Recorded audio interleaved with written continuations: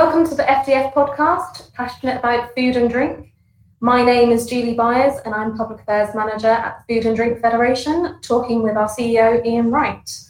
So I thought it may be interesting if we talk today about the rising use of maybe social media, but by extension the use of online, particularly in the last year with talking with politicians.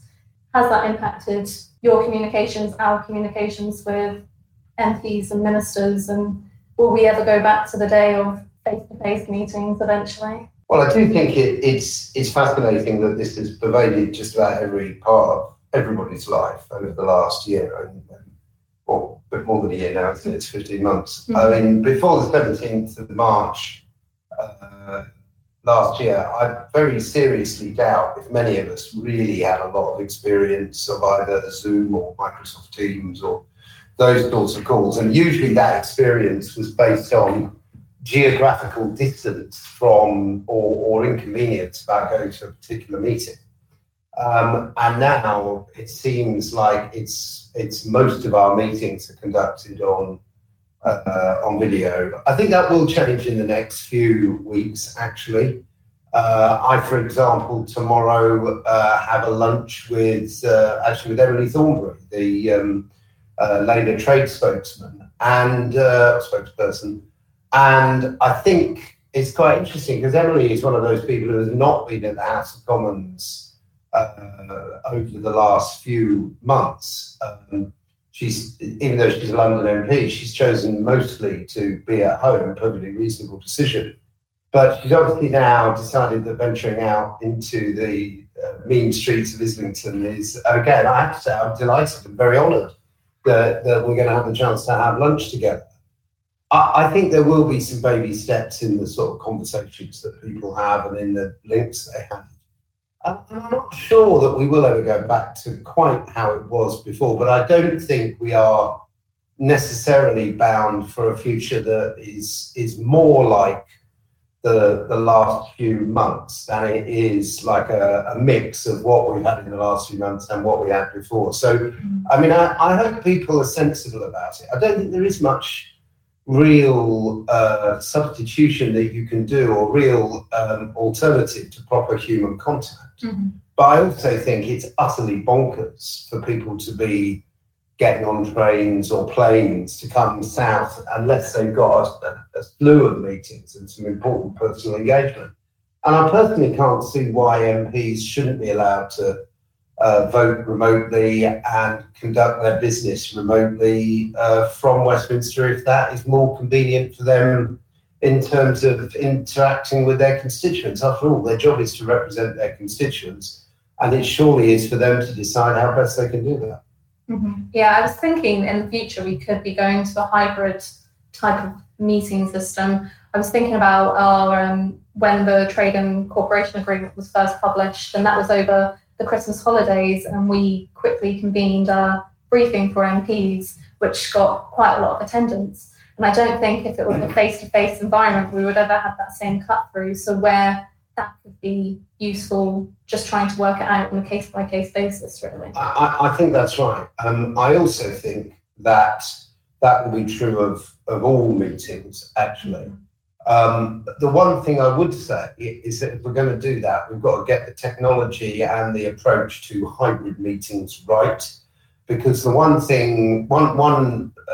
of very clear observation I have of the last few months is that meetings that are entirely conducted on Teams or on other video systems are infinitely better than meetings where half the people are in a room and the other half are on the screen.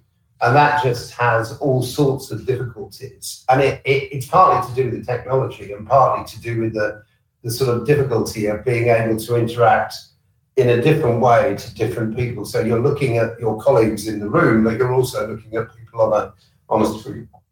And I think that is quite a complicated thing. I'm sure somewhere in the world there's somebody who's got the best practice in that, but so far I haven't met them. And it'll be interesting to see what parliamentary practices come back in September as well. We one of the other online communications we've been doing is a lot more on Twitter, that we put out our press releases and our comments on there. But actually more and more MPs are using Twitter. And really, is that a good thing? Well, I don't tweet and I don't look at Twitter for two reasons. One is I don't tweet because I'm not allowed to by your colleagues in our press team, because I would be Trump-like in my splenetic engagement with my critics, and people don't want me to start a ruck. So I'm not allowed to tweet. And actually, I don't read Twitter.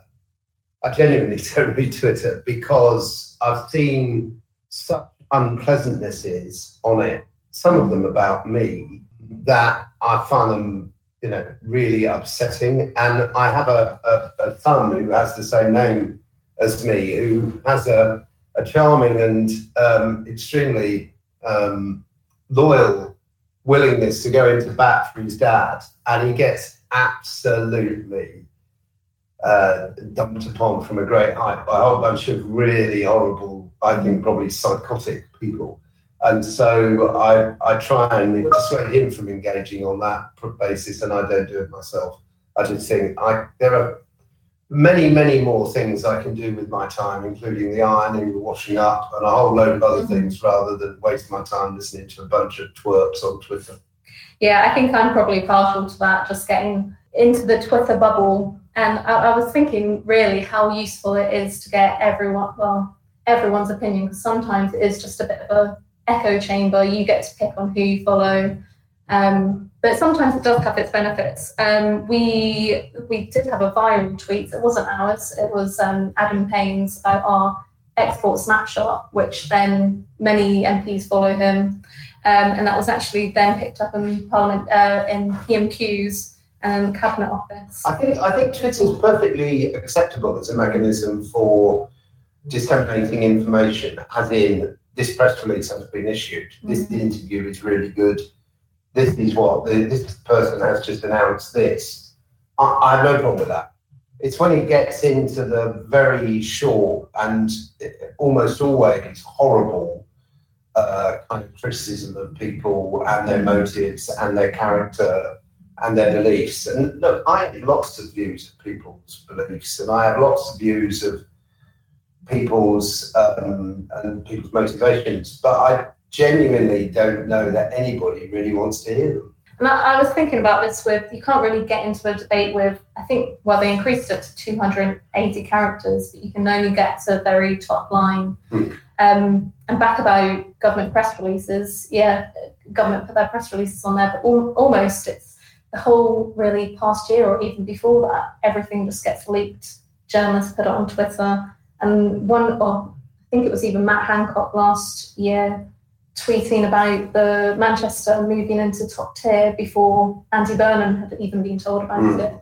So actually, is it really the best mechanism, or should we just go back to the kind of the news and journalists reporting that? Well, I think the genie's out of the bottle, isn't it? But it will evolve, and other systems and other mechanisms, platforms will come up. I mean, I had the great good fortune to visit Twitter HQ on the West Coast some years ago, and I did my first tweet from the boardroom at Twitter, which was quite splendid, and I've only done 3 since.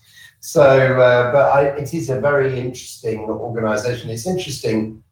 On that trip, we actually went to see Twitter, Google, and Facebook, and we went to their quarters in each case, and it really, really was a real education. I mean, I liked the guy who was then running Twitter, but I didn't quite think it had the sort of, it's obviously a massive organisation and incredibly valuable, but it wasn't as impressive as Google. I mean, Google was stupendously impressive. And I have to say, I wasn't overly keen on the people we met from Facebook. Although now that my friend Nick Clegg is a very senior Facebook person, I'm sure that the organisation's quality has improved massively. I think why I was wanting to talk about social media and just online communications generally is because, particularly in the last year, I've always been very interested in how politicians are talking to one another. And really, it's an interesting one, particularly in the last year, as there's been limited parliamentary time for debate and politicians being taken to Twitter and other social medias to talk to their constituents. And it goes back to what other communications could there be happening in the future, ways that, well, I suppose there's companies and consumers talking to each other, so companies and politicians, and is there any kind of anticipated trends you see in the future? Well, I think one of the things that this does for a trade association or a representative body like ourselves is it sort of democratises contact. And it does bring cost down fairly massively, and it improves access. So as long as you've got someone who's skilled in social media and who can keep you up to date with the different platforms and the usage, I think it's a huge boon to organisations like ours because it improves our reach no end. And one of the interesting things about social media is that it allows someone who is an influencer to develop their profile in a way out of all proportion to the impact they can have and to the sort of costs you would have required. So I do think from the point of view of an organisation like us, if we're creative about how we use it and we're effective, I think it's a really big help for us, both in terms of reaching our members and reaching our potential members. And we're a commercial organisation. I'm in the business of increasing the membership. I'm incentivised to increase the membership, and I think it's an entirely desirable thing. Yeah, is as big as it can possibly be within the food industry. And one way of doing that is to have our profile and our views and our services pushed on social media so that people can know what we do. But I also think it does allow us, as you said, particularly using the Adam Pay Business Insider example, it allows us to reach journalists. It allows us, through journalists, to reach other people that we're trying to influence. And it does have a huge multiplier impact. The one thing it all depends on is having someone or some people who understand how to develop a strategy on social media. And that doesn't just mean what you do and when you do it. It means when you don't do it, and what you shouldn't do, and how you don't respond, or it's as much about what you don't do as what you do. And I think that's something that not everybody gets. So, and if you think about it, it's also of a piece with many of the other things that are going on. So another big legacy of lockdown is the fact that we're going to see far more online ordering through supermarkets and retailers, and you see that now working its way through in how things are delivered. So you've got these mini delivery companies that are delivering sort of one. I saw somebody who charges £5 to deliver a lemon, and those sorts of different services. Some, of course, will go bust very quickly, but those sorts of services are all part of this much more remote world remote from physical presence. Presenteeism, I think, is the description of it. Presenteeism is increasingly unnecessary, which in my view doesn't actually necessarily, not absolutely an inexorable rule. For example, one of the things that we're struggling with at the FDF at the moment is the implementation of our new digital platform. So we've invested hugely in a real makeover of our digital platform, our online presence over the last couple of years. It's been an enormous job for Hannah Christensen Baker, our head of IT, and she and her team have done a really amazing job to get this up and running during the pandemic and during the lockdown. But we've just begun to reach a point where what we really need is everybody who is using it in the FDF staff to be back together, sitting next to their colleagues and being able to see, oh, that's how you do it, or that's what I do. Oh, does that work for you? I must try that. And we've got as far as we can go, in my view, with the sort of remote training. We now need a kind of immersive experience that has people in teams working together. And so I can't wait for people to come back to the office on the 21st of June, because I think it will short circuit a lot of the heartache that is experienced in trying to learn how these systems work remotely. And that's just another part of this whole new world. Yeah, definitely. I don't know if I would pay £5 for a lemon, but I would very... To be honest, you'd need to be a complete crap, wouldn't you, to pay £5 for a lemon? I mean, that is a triumph of style over substance, it seems to me. There cannot be any single occasion on which a lemon is worth £5. Well, yeah, kudos to whoever managed to sell it for that price. Well, it's the lemon itself costs 14p. It's the service that costs you £5 to deliver it. Yeah. To be honest, I was one of these people maybe 2 or 3 years ago who had never paid delivery fee on anything, and now I'm like spending £2.50 to get something delivered. I still, if I'm ordering something else though, I will still look for free delivery, and I'll shop elsewhere if it will cost me money. Well, it is transforming our food system. That's the other thing. So, so we're now seeing that Deliveroo's future may very well not be in delivering stuff from the local pizza parlour or from a curry, but may well be in delivering Morrison's grocery bags to people. And I think that's beginning to be a real influence. I think the long-term legacy of lockdown for the way we shop, particularly for food, is going to be a whole change in our approach to online ordering and remote and delivery, or click and collect, which I think has been neglected, but may well be an equally important part of our shopping experience going forward. Yeah, I definitely think that's probably the way it will go and is continuing to go. I've just recently moved to London, and that's definitely where I'm seeing it here. I suppose as it kind of proliferates in London and goes elsewhere, we'll see it more. But you certainly see it also I live out in the middle of nowhere in the East Midlands, and what is definitely discernible is that the role of the village shop. So we're 7 or 8 miles from 2 small towns and 25 miles from Leicester, Nottingham and Peterborough.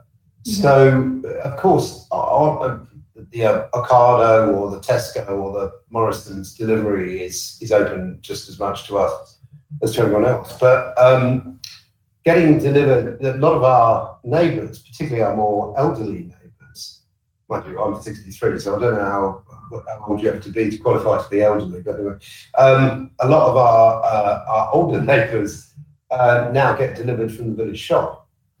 And it's really interesting that his entrepreneurial skills and flair have really been rewarded in the fact that while you could understand why people were doing that during the lockdown, they're still doing it.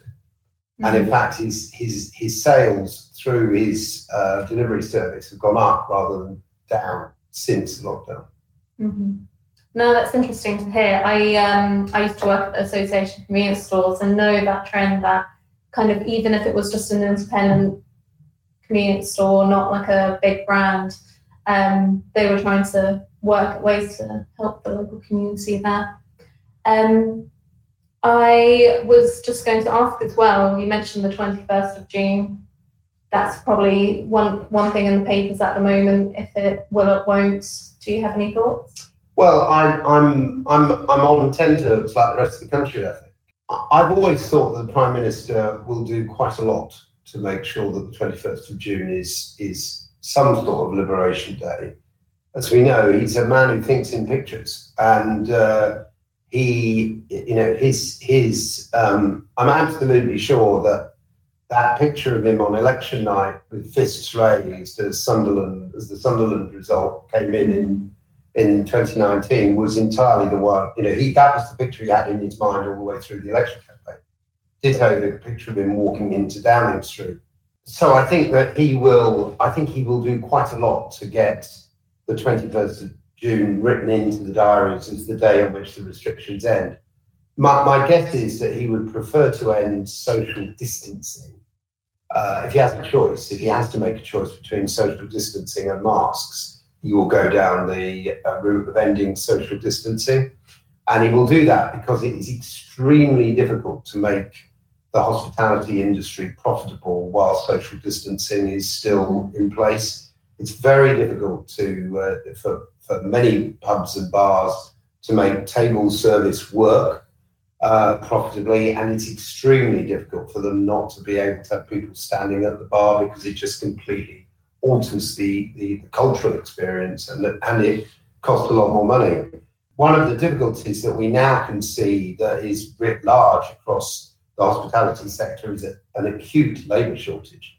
And I mean, it's almost comical that Tim Martin of Wetherspoons, who was the high priest of Brexit, should now be calling for an easier immigration policy because he can't get anybody to serve behind his bar. And I know that one or two, I mean, I'm a member of a London club called Century, which is very successful. It's got several bars, got lovely roof terrace, has a nice restaurant. And they've had to shut for 6 weeks from this weekend because they can't get enough staff. And the staff they have managed to get simply haven't been trained properly. And I think I keep hearing this at pubs and bars and other hospitality outlets, restaurants and so on. I think that's going to be a significant problem going forward. And across the whole of the food supply chain, this labour shortage is acute. We've got it in customs agents, we've got it in heavy goods vehicle drivers, we've got it in logistical drivers. So it's not just the front of house stuff, it's all the people who support the whole delivery and logistics edifice for hospitality and food manufacturing.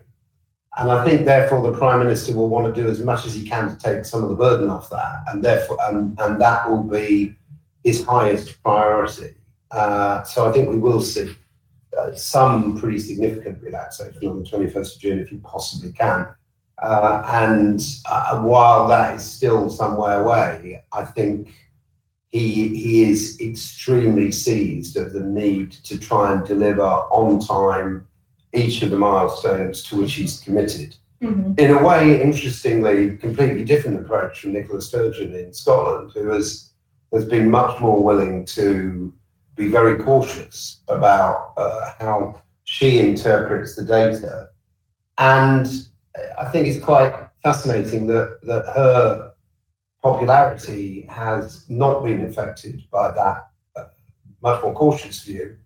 But in the end, the local election results that the Prime Minister got were also an endorsement of his position. So completely different approaches, same result for the popularity of the two politicians concerned. Well, yeah, we'll have to see what happens on the 21st of June. I think that there was just news that came out today about the increase in the numbers of how many adults have now been vaccinated.